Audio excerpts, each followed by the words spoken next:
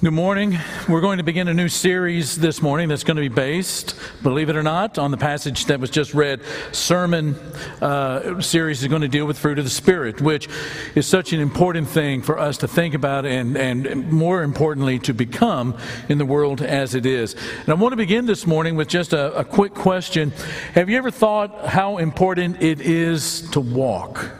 Or how important walking is to life. I mean, it's kind of like breathing. I mean, nobody really thinks about breathing, but it's so essential to life. In fact, you don't really think about breathing until you can't breathe. And it's probably the same thing with walking. But think about the first moments in a human's life. You know, my granddaughter's 4 years old. There was a point in which she was beginning to pull herself up and beginning to try to take those first steps towards us, trying to imitate us. And what happens whenever you have a little baby that's trying to walk? I mean, every adult in the room kind of goes crazy, clapping their hands and come on, and coaxing that little baby to walk.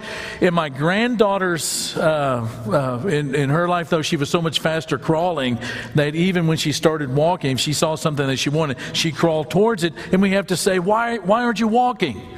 Or think about dating. How is it that you know that a relationship with the opposite sex has begun with some of your friends? When you're in school is when they begin to walk with a girl or they begin to walk with a guy down the hallway. I went to a Christian college in the late 70s, the early 80s, and during that period of time, if you saw a guy and a gal walking on campus more than 3 times together, you thought automatically that they're engaged and they're about to get married. If you played sports and you felt some kind of a pain, you either got knocked down or you got bumped, you got elbowed or something, what is it that the coach would always say to you to get you past the pain? Walk it off. Later in life, walking becomes a decision, a daily decision for health. How many of you try to get 10,000 steps in a day or more? I mean, there have been a couple of times, in fact, there have been quite a few lately that, about 9 o'clock at night, I look down at my phone, it says I've got 9,589 steps, and I'm a little bit goal-oriented, and so I've got to get that 10,000 in, and so I begin walking laps around the living room, the kitchen, the dining room, the utility room, into the garage, back out into the bedrooms, until I get to 10,000 steps. Walking is a big deal. Walking is also a big deal in the Bible. Couple of verses. We'll just start in Genesis. Genesis chapter 5. You all know this one.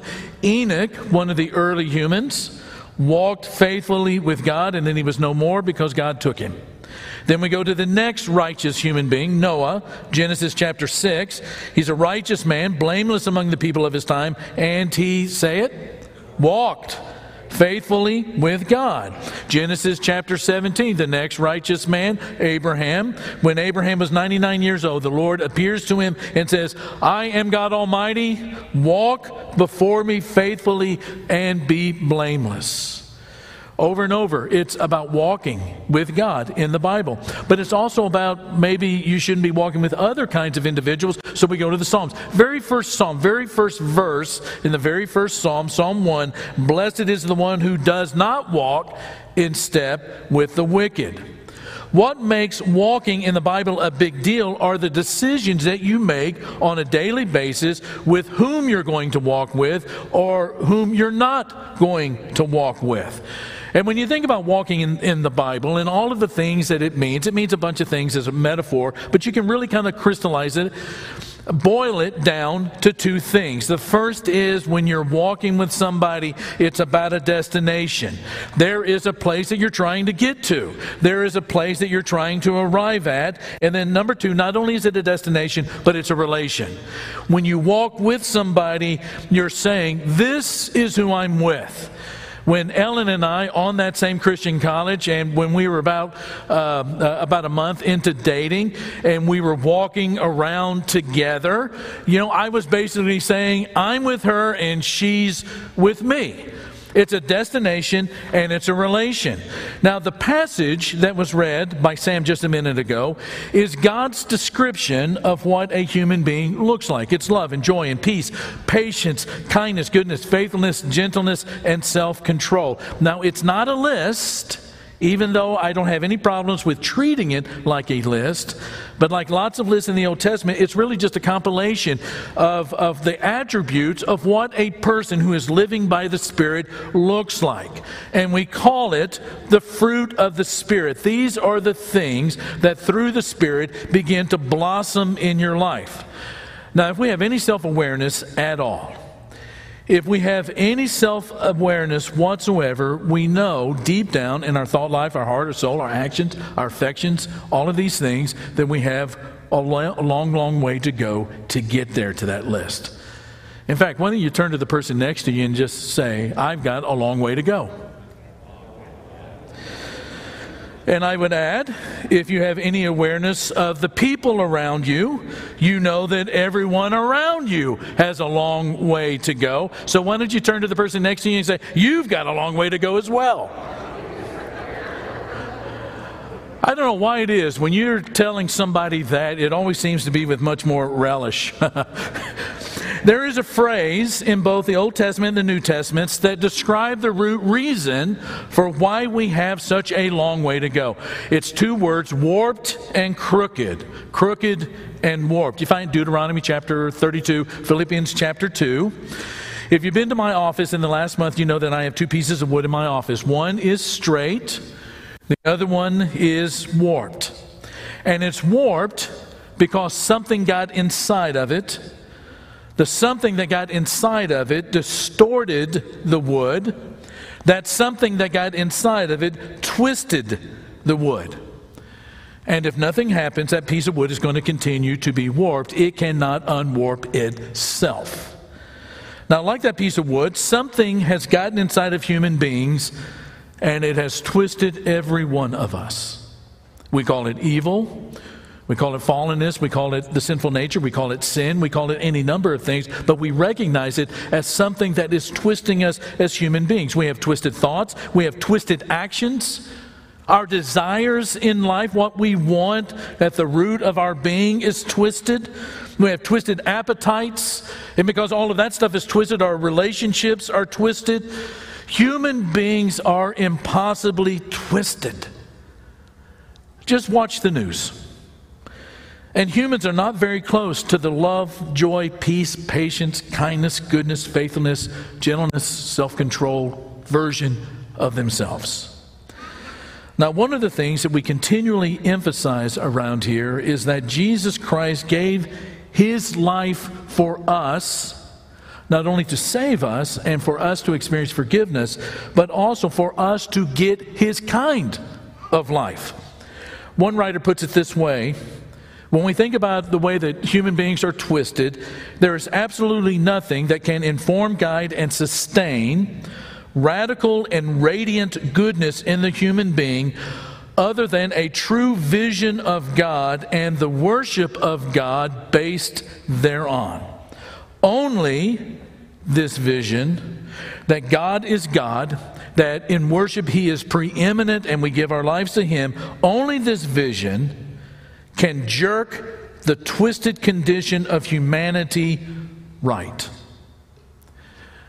Now, this is one of the things that God loves to do.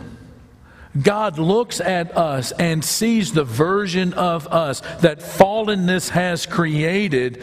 And one of the things that God loves to do is this, and this is the big idea.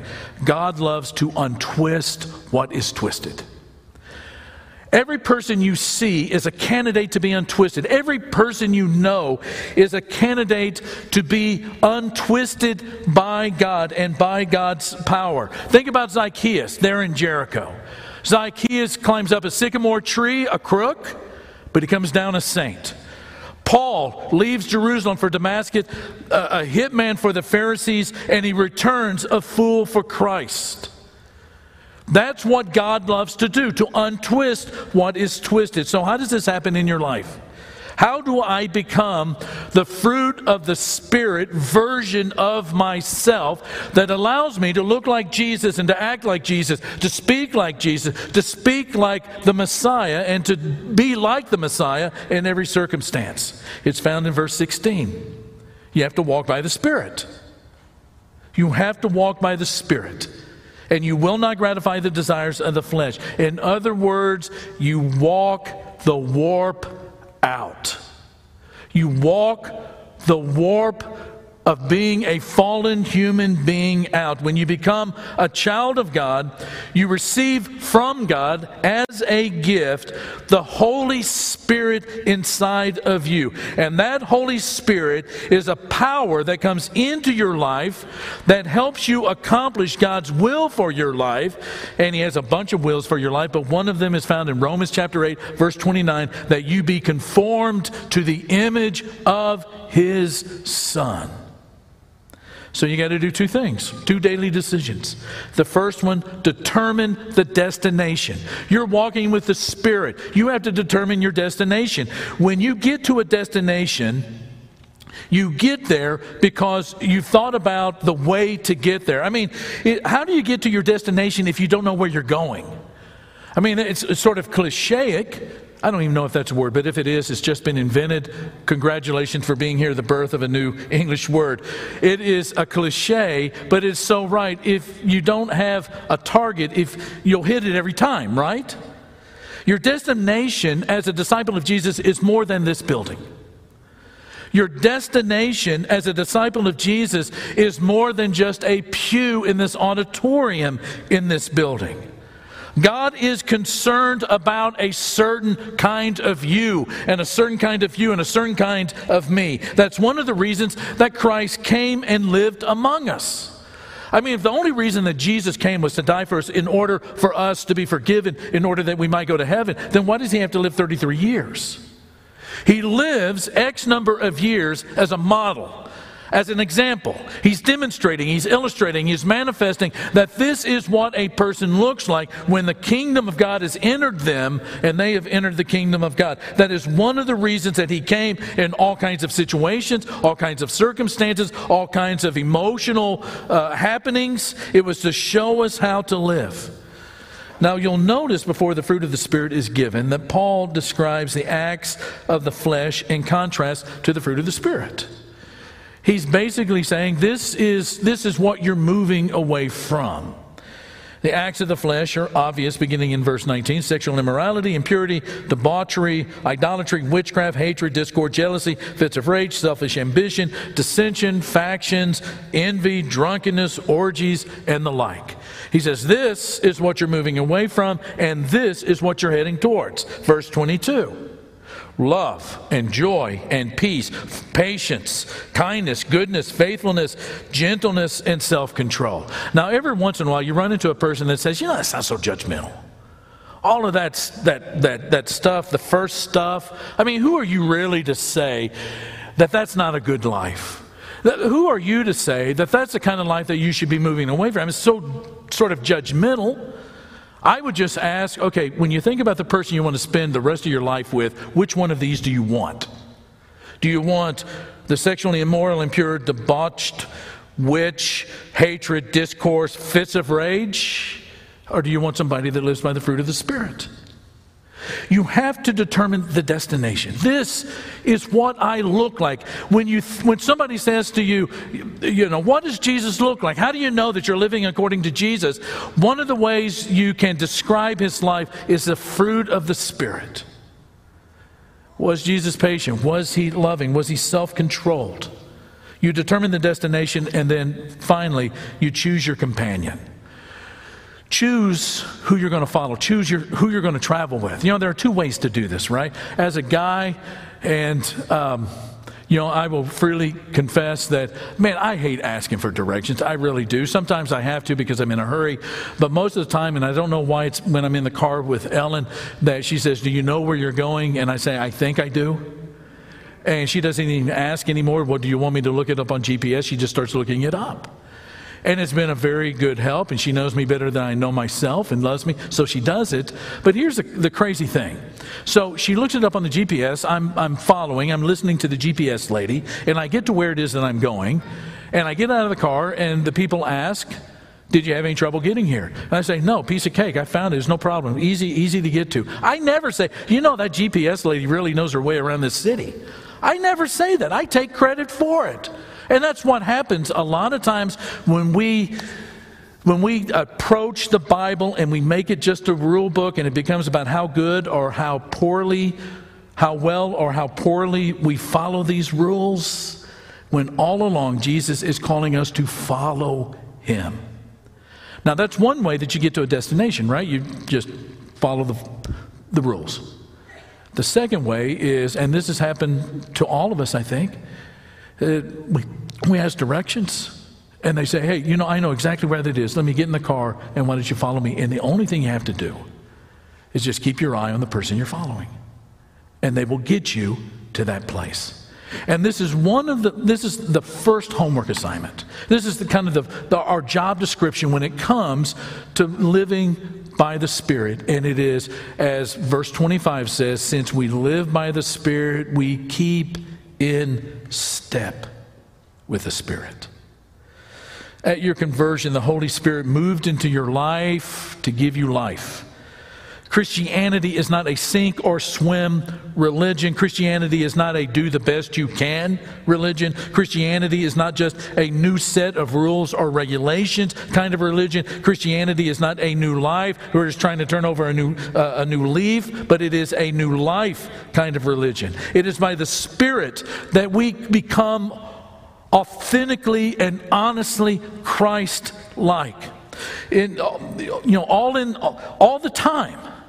In rising above the circumstances and rising above the adversity, we are authentically and honestly becoming Christ-like through and through, that even when we find ourselves in those messed up moments, we still are bearing that fruit of the Spirit. Anything other than that is the fruit of me. And it doesn't last. But we, brothers and sisters, are called to bear the fruit of the Spirit as we walk and keep in step with the Spirit. Amen? Let's stand and sing.